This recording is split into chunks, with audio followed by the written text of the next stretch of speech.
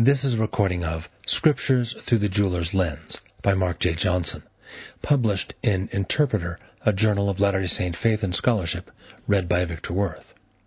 Review of Terryl Givens with Brian Hauglid, The Pearl of Greatest Price, Mormonism's Most Controversial Scripture, New York, Oxford University Press, 2019, 285 pages, $34.95 hardback. Abstract. Among the many revelatory works of Joseph Smith, members and scholars alike seem to give lesser attention to what is found in The Pearl of Great Price. In The Pearl of Greatest Price, Terryl Givens and Brian Hauglid attempt to provide some of the attention that has been lacking. The result is a book that, while spotty in places, provides a good resource that should receive wide exposure in academic circles. Believing members, on the other hand, may find the book lacking or downright questionable because of the secular approach it takes to dealing with Scripture understood to have a divine provenance. In The Pearl of Greatest Price, Mormonism's Most Controversial Scripture, Terryl Givens takes the reader on a deep dive to rediscover the Pearl of Great Price. His insights reveal a beautiful, important, and complex book of Scripture that can be as challenging as it is dazzling. In this book, Givens gives readers a sweeping survey of the doctrines of the Restoration as reflected in the Pearl. This is done in the context of Joseph Smith's experiences in and often in contrast to his Christian cultured environment. Givens sees the Pearl of Great Price as Mormonism's greatest treasure and best kept secret. The book's subtitle, Mormonism's Most Controversial Scripture, is the loop Givens gazes through in his examination of the Pearl. He is eager to show where the Pearl really shines, but he also takes note of any blemishes in the material. The notion of discussing the flaws of the Scriptures might be uncomfortable to some readers, but such an approach is a useful and often necessary conversation. Such discussions can certainly shed light on and possibly discredit some claims of the critics, but more importantly, it can illuminate our own unexamined assumptions and faulty expectations about the Scriptures, which we might have mistaken for fact. Givens has noted that The Pearl of Greatest Price is a follow-up to his earlier book, By the Hand of Mormon, which explored an early Latter-day Saint viewpoint that the Book of Mormon took the role of an eschatological milepost on the road of the foretold events of the Second Coming. The Pearl of Greatest Price can also be seen as a companion to Philip L. Barlow's Mormons and the Bible, as they both examine Latter-day Saint interaction with the biblical text and explore Joseph Smith's role as prophet and seer from a secular standpoint. This concept of coming from a secular standpoint cannot be glossed over. Givens is a believing member of the Church, but because he has written this book aimed at an academic audience, some Latter-day Saint readers might be confused by the tone they find in the pages of this book, especially if they read with homiletic or devotional expectations. Instead, Givens follows an academic approach of historiography to make observations about the Pearl of Great Price from a scholarly position. The Pearl of Greatest Price follows the academic influence of what has been called the New Mormon History, wherein scholars examine Mormonism with the intent of viewing it from a larger historical and cultural perspective, rather than attempting to prove or disprove the Church's religious claims. In this writing style, Givens is presenting in the same vein as other Latter-day Saint scholars who, quote, consciously learned to write in a tone the secular audience could hear, close quote. The Pearl of Greatest Price begins with a detailed history of the Pearl of Great Price and its individual components, the Joseph Smith translation of the Bible, with emphasis on Moses 1, Moses 6-7, JST Matthew 24, and the discussion of the nature and purpose of Joseph's revision of the Bible. Next is a detailed survey of the Book of Abraham, its possible means of production, and potential cultural influences on its contents. He also provides a review of the controversies associated with the Book of Abraham. The Book of Abraham is also shown to have an important role in Joseph Smith's developing doctrines of the priesthood, as well as his temple theology. A third section discusses the canonized version of Joseph Smith's history, and the fourth section assesses the Articles of Faith in their historical context. The platform of controversy. The foundational idea of the Pearl of Greatest Price is that Joseph Smith's own experiences, teachings, and revelations directly tear at the underpinnings of Christianity as it existed in antebellum America. Gibbons has explored this idea since 1997 in his first book, The Viper on the Hearth, Mormons, Myth, and the Construction of Heresy. Again, picking up this theme, Gibbons explores the Pearl of Great Price as juxtaposed primarily against 19th and 20th century Christianity. Gibbons frames the Pearl of Great Price as controversial because of the implications it has on the Christian concept of creed and canon. Gibbons explains, quote, "It is in the pages of the Pearl of Great Price that we find the essential foundations of a radically new religious tradition. Here, Old Testament narratives are totally recast as human ascent rather than fall. A new covenant theology is propounded that reaches back to human premortality. God's nature is redefined in ways diametrically opposed to Christian creedal formulations. Trinitarianism is undone. The possibilities of human theosis are first limned, and the template of the Zion society Smith was called to build is first laid out." Close quote. Controversial stances can also be found in the Latter-day Saint rejection of other Christian traditions, such as an ex nihilo creation, a Bible that is the sole Word of God, sufficient alone for instruction, and that the heavens, along with the scriptural canon, are irrevocably closed. Gibbons' thesis puts forward that Mormonism's supposed heretical and dangerous nature, from the viewpoint of other Christian traditions, comes not from its practices, but rather from its total demystification of Christianity itself. Joseph Smith's religious innovations dwell in the realm of the literal, which had all but been abandoned by the early church fathers who defined and redefined early Christian belief with an affiliation for Hellenism, philosophy, and rhetoric. An example explored by Gibbons can be found in regard to the nature of God. He cites typical Christian thought that God cannot be, quote, "literally troubled or grieved for his wayward creatures, because it would make God hostage to the whims of those creatures," close quote. God, as taught by Joseph Smith, however, is no longer the, quote, "uncreated and incomprehensible," close quote, God of the creeds, but he is the actual Father and Creator of the human race, with a body, parts, and passions, who weeps over the suffering of his children.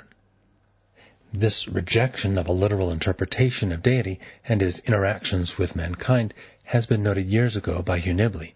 Quote, "The two things that have ever rendered eschatology odious to the intellectuals have been, 1, its literalism, and 2, its supernaturalism. They can accept the supernatural if they don't have to take it literally, and they can be literal enough provided one omits the supernatural." Close quote. Gibbons also notes this unsavory idea of accepting certain doctrines at face value. Quote, "Legions of theologians and commentators have resorted to semantics, higher criticism, or simple fideism to resolve the most repugnant aspects of biblical literalism." Close quote. This was the crime of Joseph Smith. He was visited by God, who was both tangible and corporeal. Joseph witnessed firsthand that Jesus has experienced a literal bodily resurrection. And shockingly enough, Joseph taught that God literally speaks again from the heavens.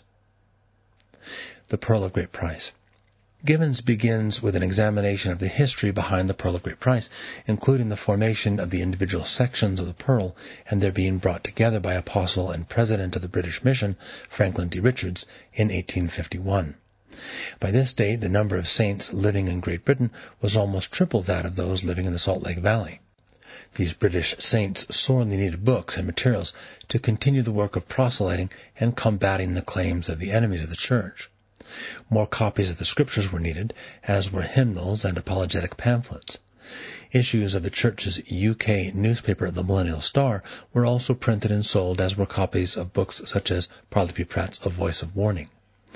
Speaking of Elder Richards' work, Gibbons notes, quote, "Apparently his assembly and printing of the Pearl of Great Price was, in his estimation, just one more project among myriad works he was ushering into print, not deserving of any particular notice in the larger field of his endeavors." Close quote. Just as the initial compilation was released in 1851 with virtually no fanfare, so too was the canonization of the Pearl proper. This new book of Scripture appeared almost as an afterthought to the 1880 edition of the Doctrine and Covenants. The canonization wouldn't have been a surprise to anyone of the era, as the Pearl of Great Price was very much in the public eye, having been used more and more frequently in General Conference addresses. The Pearl of Great Price quickly rose past being a theologo-eumenical item to becoming authoritative scripture. The original Pearl of Great Price contained different material than the later canonized version, including Joseph's The Prophecy on War, which was later canonized as D&C 87, as well as questions and answers regarding the Book of Revelation, which later became D&C 77. The Pearl of Great Price was reworked and republished in 1878 with new content, including a revelation on the eternity of the marriage covenant, which was later brought into the fold of the D&C as Section 132. Givens further notes that the, quote, potpourri character of the volume was still evident in the 1970s, when two long-neglected revelations, one by Joseph Smith and one by his grandnephew Joseph F. Smith, were added to the Pearl of Great Price, but only as a kind of way station on the path to canonization in the Doctrine and Covenants a few years later. Close quote. The Joseph Smith translation. The discussion of the JST begins by noting that in Joseph Smith's time it wasn't uncommon for ecclesiastical leaders to produce their own Bible translations. Givens briefly discusses these translations, ranging from earlier efforts such as John Wesley's Bible translation of 1775 to those of Joseph Smith's own time, such as the translations made by Alexander Campbell and Noah Webster. Joseph Smith's translation project was, of course, very different than that of his contemporaries. The very existence of the JST shows the Bible was in itself inadequate as a religious foundation. Givens notes, as have other authors, that Joseph became aware of the limitations of the Bible in his early search for religious truth, which events led to his prayer in the grove. This awareness grew with the later visit by the angel Moroni, who quoted Scripture, quote, with a little variation, close quote, from that of the Bible. Joseph Smith History 1:36. Finally, Joseph was taught as he translated the Book of Mormon that many plain and precious things, 1 Nephi 13:29, would be lost from the biblical text. Joseph Smith's revision of the Bible has been difficult to grasp by students of the Scriptures because it has multiple manifestations. The additions by the JST differ among themselves in size, purpose, style, and method of production. Some of the large narrative additions read like a restoration of lost material, while other parts of the JST are clearly narrative or doctrinal harmonization, and other parts strongly suggest editorial work by the prophet to improve the text. These categories of changes cover a wide swath of territory, resulting in a multiplicity of categories due to the varied nature of the final product. This results in confusion and controversy to students regarding the nature and purpose of the JST. Difficulties in understanding arise if students insist on casting all the JST changes into one category. Thomas A. Wayment also notes a significant factor for the confusion regarding the nature of the JST, in that it is disproportionately represented in the Latter-day Saint versions of the Scriptures. The earliest portions of the JST became canonized scripture in the form of the Book of Moses, which was extracted from the first 8 chapters of the translation of Genesis, as well as the text of JST Matthew 24, Joseph Smith Matthew. Other selections of the JST are published in an appendix of the Latter-day Saint edition of the King James Version of the Bible. Some selections are included in the footnotes of the Bible, and many changes aren't included at all. Wayment summarizes the problem. Quote, due to the uneven presentation of the JST, all of which combines to create a rather mixed message about the text. Because of the way that it is presented to us in print, the JST is something that can be used selectively, disregarded in some cases, and highlighted in others. It is also a lot like a footnote, which includes references to maps, topical guide entries, and language study helps. I think it would be difficult for the Latter-day Saint reader to avoid making the conclusion that the Joseph Smith translation was similar in most ways to the other footnotes. Close quote. Further, Givens notes that JST gets, quote, little more than passing notice in LDS curriculum. Close quote. In spite of modern uncertainty about the JST and its place in doctrinal matters, Givens describes the biblical revisions as Joseph Smith's, quote, most theologically significant endeavor, close quote, and to his credit, he discusses the JST with less of an emphasis on production and more focus on theological and doctrinal matters. Gibbons examines the Book of Moses and the revision of Matthew 24 under the larger umbrella of the JST as a whole. This allows him to explore themes shared with the other corrections made by the prophet.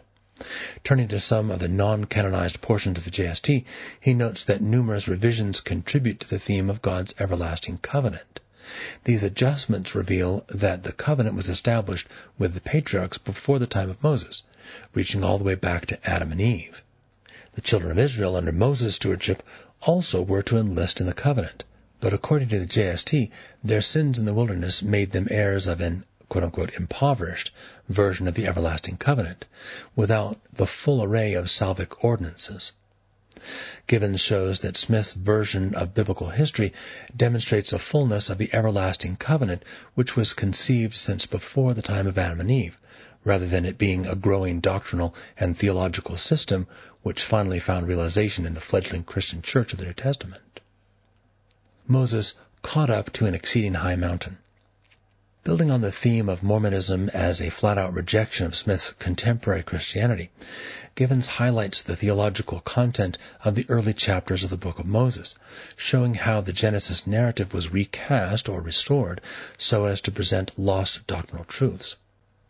God's purposes in the exaltation of His children, a premortal existence of souls, a spiritual followed by a physical creation, and Adam and Eve's participating in a beneficial fall, are some of the quote-unquote new doctrines which had long since disappeared from mainstream Christianity. Gibbons notes that the notion of a premortal existence, similar to the one presented in the Book of Moses, is also found in certain Jewish and Christian traditions. Gibbons supplements these doctrinal restorations, particularly the plurality of worlds, with similar ideas from ancient and medieval commentators, as well as from poets and theologians. This idea of multiple worlds quickly resonated with the early members of the restored church, who saw themselves as belonging to part of a much larger heavenly society. Gibbons advances through the creation in the Book of Moses to the Adam and Eve narrative, noting that these restorations also hearken back to a premortal existence with a view of the grand council in heaven. This serves as a backdrop for Satan's rebellion, which Gibbons notes had Satan seeking to destroy the agency of man. The doctrine of agency quickly became a, quote, concept of unprecedented significance in LDS theology, close quote. The prophecy of Enoch. The Enoch narrative, Moses 6-7, is introduced against a backdrop of other apocryphal works, such as the apocryphal New Testament, and the backlash that followed such publications from the larger Christian community. Gibbons states that, quote, the mere retrieval of those selections that lost out was an implicit rebuff to an arbitrarily designed and closed canon, close quote.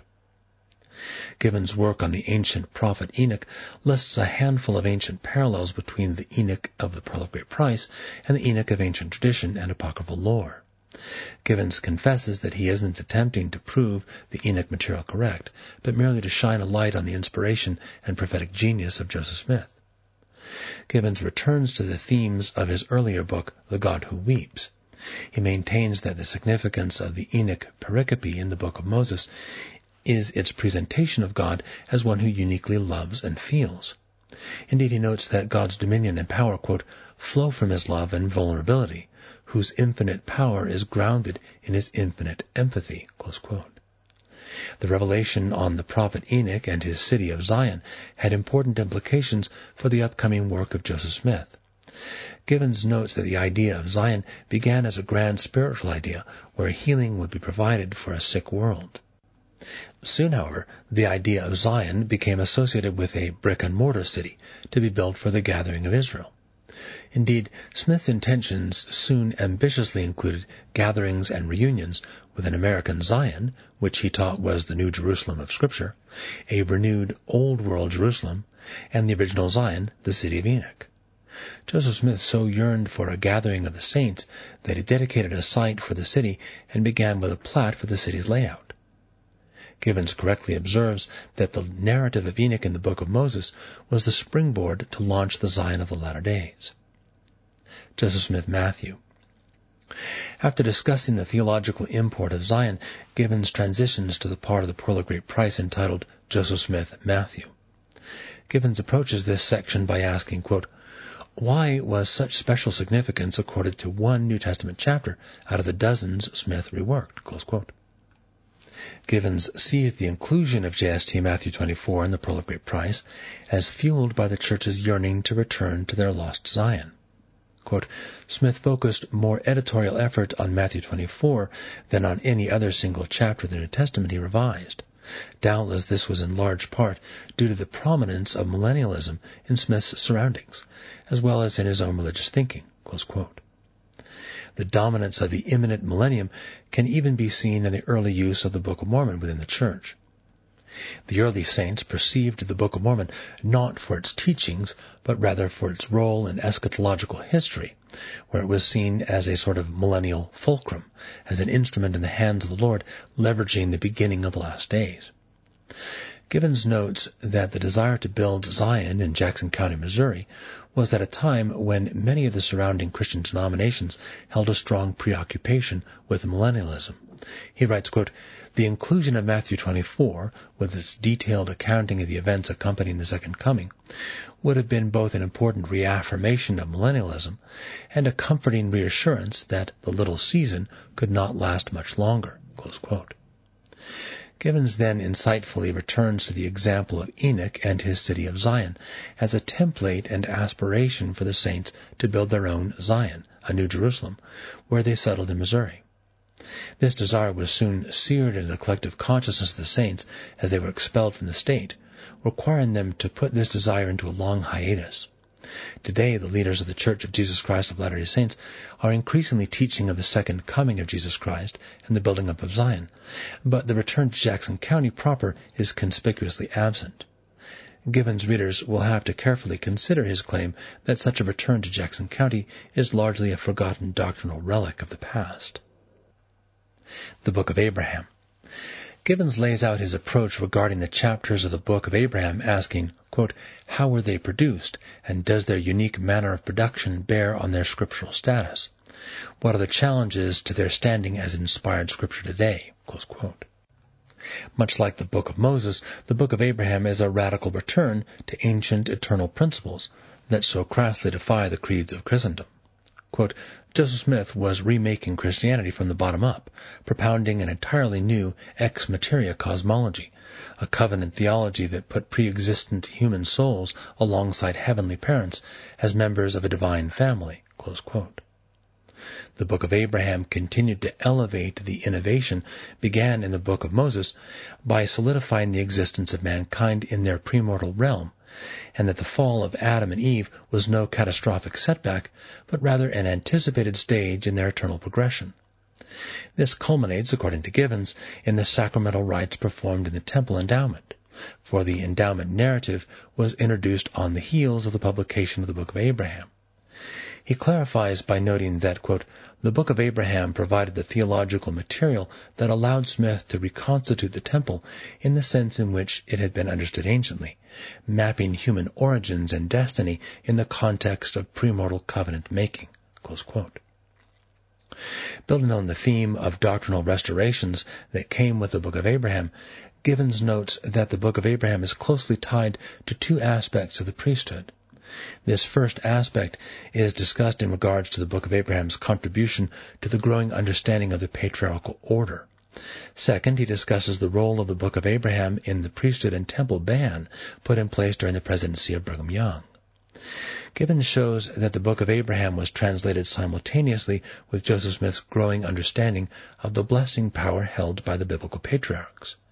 Givens continues this theme of an evolving understanding of priesthood power, and this power as the engine behind the emerging theology of eternal marriage. He then filters these newly revealed doctrines through the Abrahamic covenant to show friends and families sealed together in, quote, eternal bonds. At this point, Givens continues this line of reasoning to a supposed logical conclusion that Joseph Smith would have seen the Abrahamic blessings of seed as numerous as the sands of the sea, Genesis 15:5. This, together with Abraham's taking of an additional wife, led Joseph and other church leaders to take plural wives of their own, to participate in the fullness of the Abrahamic covenant by having eternal seed and an endless posterity. Gibbons may or may not be correct in this observation, but he has to do some mind reading of Joseph Smith to arrive at this conclusion. It is also worth noting research by Dan Bachman showing the revelation on marriage, D&C 132, was not received during the time of the Book of Abraham translation, but more than a full decade earlier, as Joseph Smith was working his way through his translation of the early chapters of Genesis. This could be significant, as it would modify the importance of the Book of Abraham's influence on Gibbons' pattern of doctrinal evolution. The reader should pay special attention to the short section on the Book of Abraham's role in the former restriction of priesthood and temple ordinances to primarily African Americans. It was the opinion of some church leaders that the Book of Abraham explained the ban. The Book of Abraham notes that some souls that God made were good, and consequently these souls were made to be rulers. It isn't a big step to see that those on earth who were not rulers must not have been good in the premortal realm. This, in addition to theories regarding the biblical curse of Cain, reinforced a prevalent idea of the day used by Christian exegetes to justify slavery in America. Gibbons carefully demonstrates, as have other authors, that priesthood restriction described in the Book of Abraham was of birth order and not one of race. Looking at this controversy reveals that some beliefs harbored in certain corners of Christianity, in this case that black Africans were the descendants of the biblical Cain and therefore belonged to a cursed race, are not truths of God, but rather speculations and philosophies of men that have been commingled with Scripture for their justification. Many factors make an understanding of the Book of Abraham difficult to unpack. Just enough papyri and manuscript evidence exist to begin a look at the origins of the Book of Abraham, but there isn't close enough of either to arrive at any type of conclusion with any degree of confidence. The overall lack of manuscript and papyri evidence invites tempting quick judgments on its origins of the Book of Abraham. The most apparent complications are in regard to Joseph Smith's ability to translate and what relationship the finished product of the Book of Abraham, including the explanations of the included facsimiles, have with hieroglyphic Egyptian of the scrolls. It is also unclear whether Joseph was actually attempting a translation of Egyptian vignettes or merely providing an interpretation based on the contents of the Book of Abraham and other revelatory items. Unlike the JST and to some degree the Book of Mormon, we don't have the original transcript of the Book of Abraham. We have only copies. These copies, most commonly known as the Kirtland Egyptian Papers, don't contain the whole Book of Abraham, only the earliest segments of the translation. This has led some scholars to see this small segment as evidence that the KEP represents all that the prophet had translated up to that point, although the actual evidence for that theory is hardly conclusive.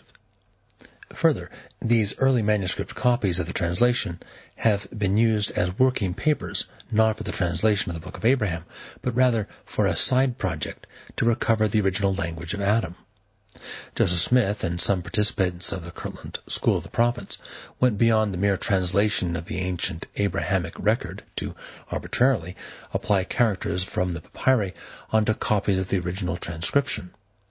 This folding of hieratic Egyptian characters back into the manuscript copies has resulted only in contested ideas of how the translation was completed. Other obstacles in the understanding of the translation method appear with the introduction of Hebrew lexemes into the text of the Book of Abraham. These textual glosses serve to blur the line between Joseph as the translator of the ancient record and Joseph as an active creator of the record. Because of these complicated details, one could easily describe the Book of Abraham as, quote, Mormonism's most beleaguered scripture. There are a few complications with Gibbons or perhaps Hauglid's treatment of the Book of Abraham. Perhaps most visible is the contrast between the treatment of the Book of Moses and the Book of Abraham. This, of course, is because the Book of Moses wasn't produced in conjunction with the appearance of ancient artifacts. The extra accoutrement arriving with Abraham's record adds layers of nuance to our levels of examination. Gibbons noted earlier in the book that Moses and Enoch material in the Book of Moses have similarities, often quite striking, with ancient sources which are shown to demonstrate Joseph Smith's tapping into ancient ideas. Gibbons also details parallels of the Book of Abraham's Heavenly Council and those featured in Mesopotamian and Ugaritic literature. However, Gibbons also takes the time to examine other ancient parallels posited by scholars to the Book of Abraham.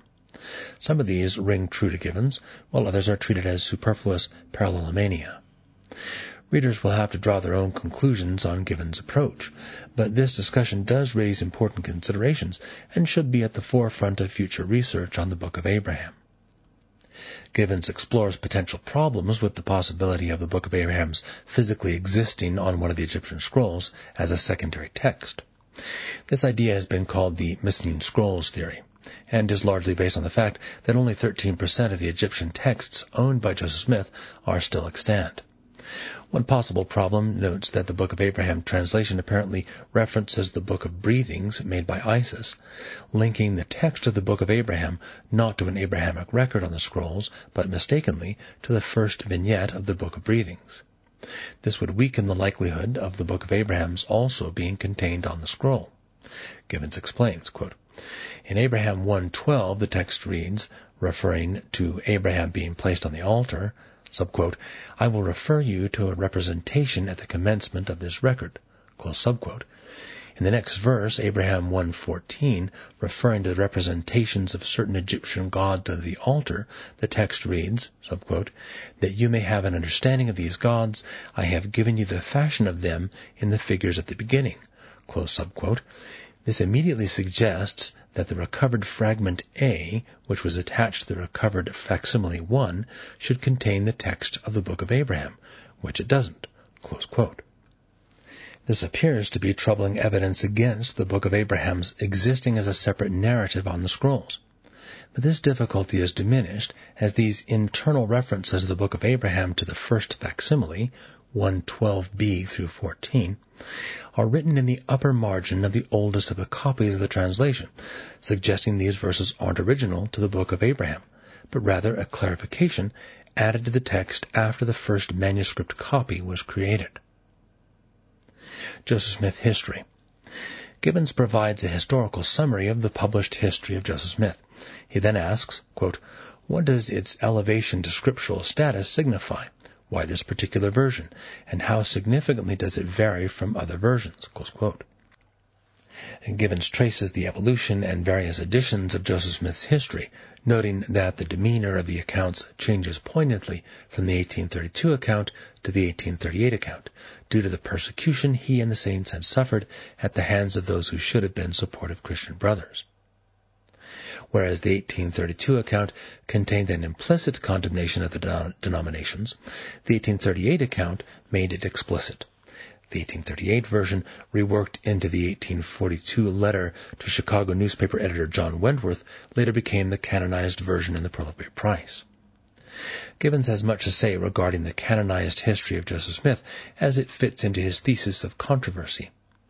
Gibbons notes that the teachings and tenets of the restored church are a broad rejection of the creedal Christian notion of sola scriptura, which is the doctrine of a Bible as the sole source of truth and doctrine, with other religious teachings and writings being subordinate. The witness of Joseph is that he had to abandon a search for truth via the Bible and instead found it in a divine theophany, and that speaks volumes against his Christian tradition. The Church of Jesus Christ claims not to be merely a reformed church, but rather a restored church. This has resulted in finding our Latter-day Saint authoritative heritage not in historical traditional lines, nor in mere application of biblical principles, but in a new divinely ordained authority.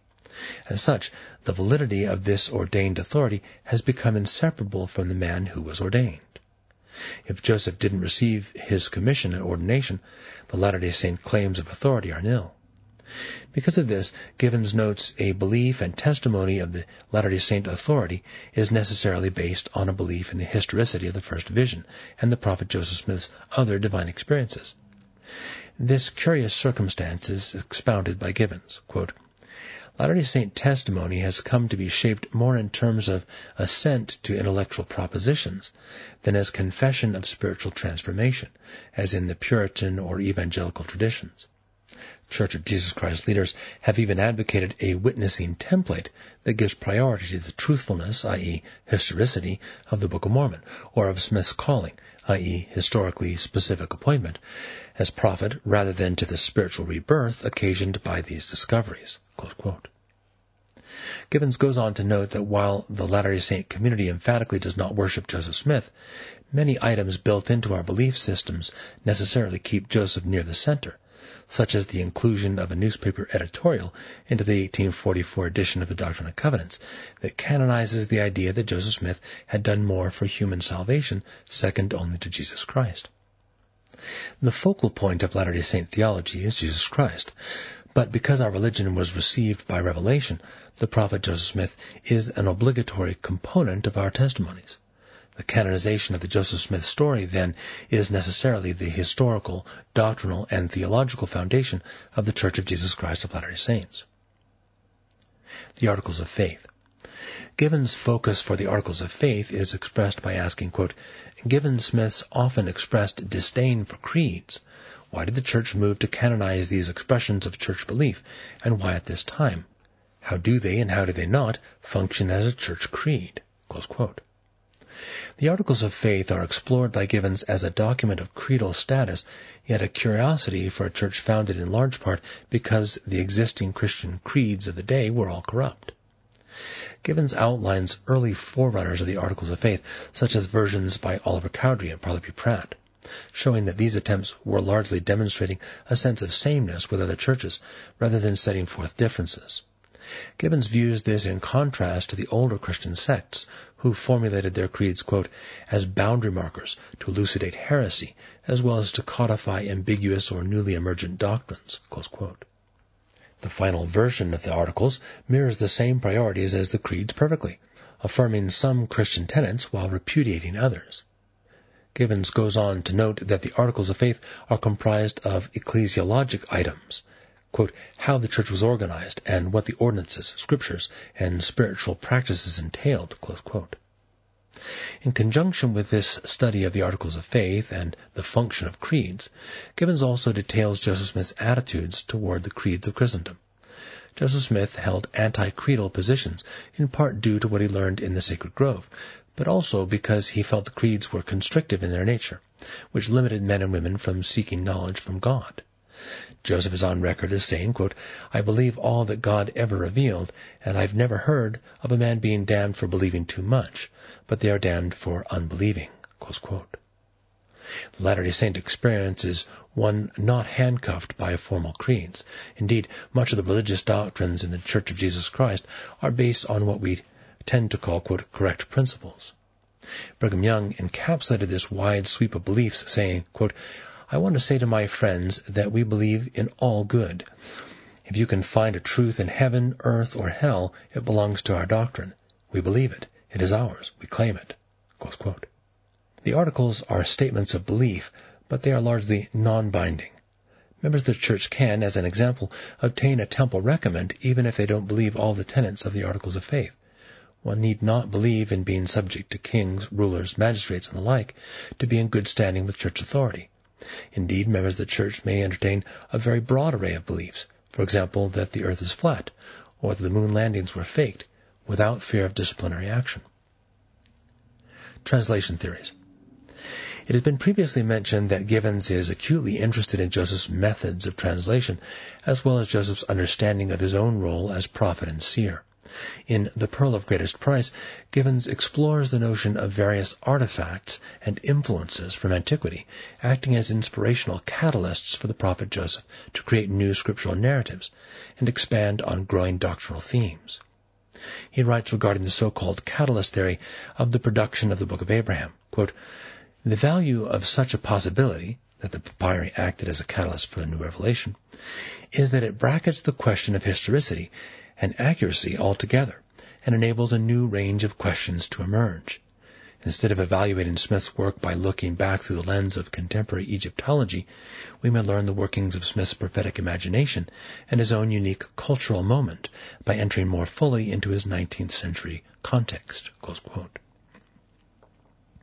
Along these lines, Gibbons sees the Book of Abraham as being born from the phenomenon of Egyptomania, predominant in the early 19th century.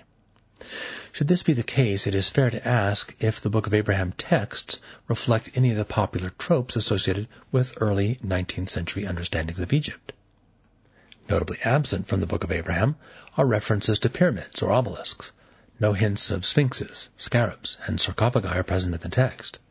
Even mummies, a significant source of curiosity among the residents of Kirtland, are absolutely absent in the Book of Abraham. The magical view of hieroglyphic writing was very present contemporaneously with the translation, but this also is missing within the translation itself. The environment immediate to the mummies and scrolls in the Kirtland era is steeped in this Egyptomania, but this phenomenon is a non-factor regarding the translated product. One could argue that the Egyptomania of the day may account for the mummies and scrolls extracted from their tombs and eventually making their way into the hands of Joseph Smith. Beyond this, any connection to this cultural vogue is vague at best. Andrew H. Hedges summarizes this approach, noting, quote, "Had the ideas of his neighbors been Joseph Smith's inspiration for the Book of Abraham, in short, the book would have been a very different thing than it actually is." Close quote. Gibbons puts forth the novel idea that Joseph Smith's understanding of translate was also intertwined with the physical translation of the prophets, especially that of Enoch, who was caught up to heaven with his people.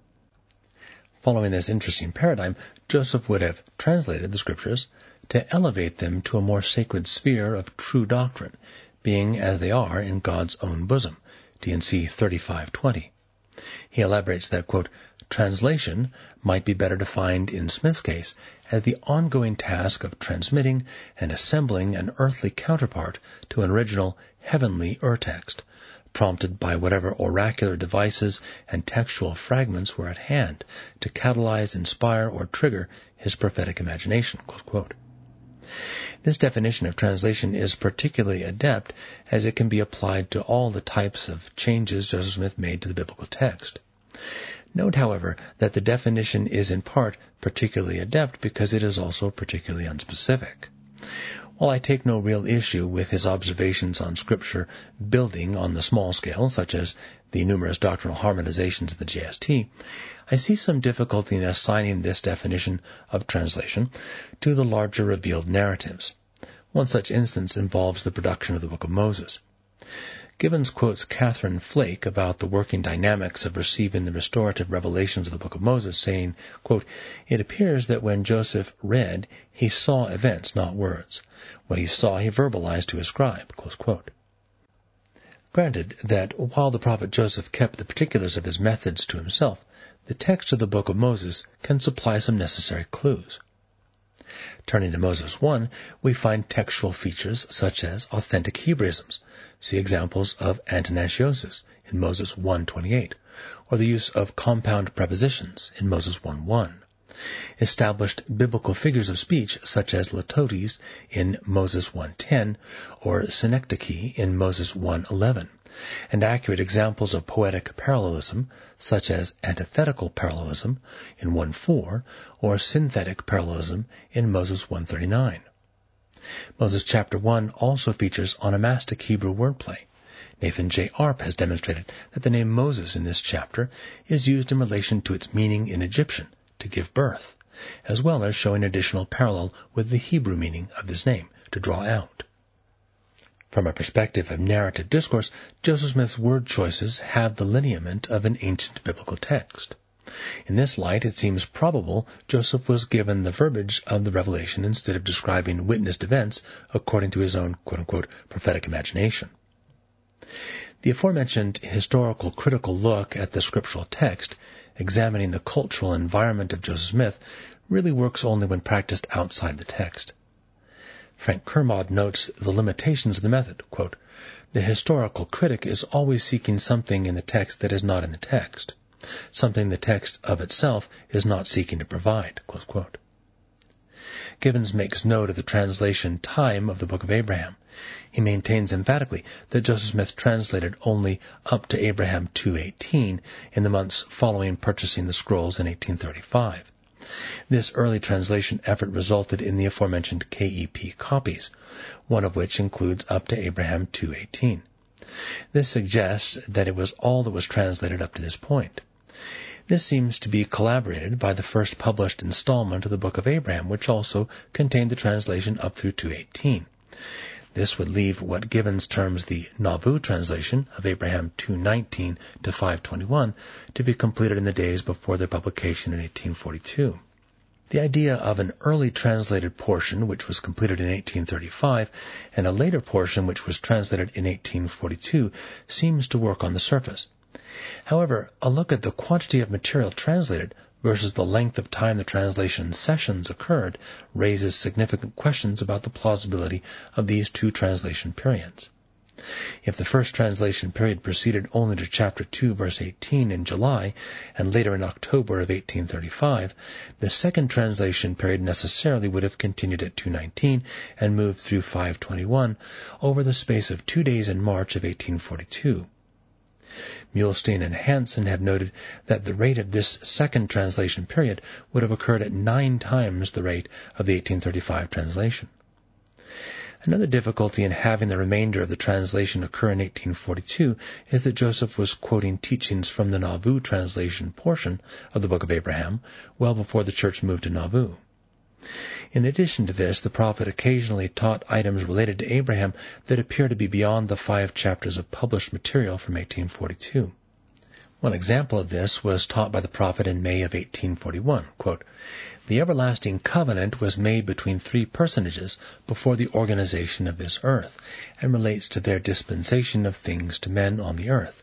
These personages, according to Abraham's record, are called God the first, the Creator, God the second, the Redeemer, and God the third, the Witness or Testator." Close quote. The material from the so-called Nauvoo translation appearing before this second translation period of March 1842 is a strong indicator that Joseph had translated much more material at a much earlier date. Gibbon's argument for the 1842 translation period hangs on a strict adherence to the prophet's own journals and their cataloging of the times the prophet was engaged in translating. However, Gibbons himself has radically redefined the term translation, as has been mentioned above. This newly defined terminology seriously undermines a reliable translation timeline based on the information provided in Joseph's journals. Joseph the Seer and Speculative Theology. A main inquiry of The Pearl of Greatest Price attempts to uncover Joseph Smith's own understanding of his prophetic role. One possibility sets up Enoch as the prototype prophet for Joseph to follow. Gibbons notes that, quote, "Enoch was the single most important figure for Smith's self-conceiving and understanding of his prophetic role, and the prophecy of Enoch was his template for its successful implementation." Close quote. In preparing his followers to access the presence of God, whether it be through the founding of Zion or through the temple, Enoch was the example par excellence. This insight may illuminate how Joseph saw himself in the role of prophet and seer. But as Gibbons himself notes, explicit confirmation from Joseph Smith is sorely lacking.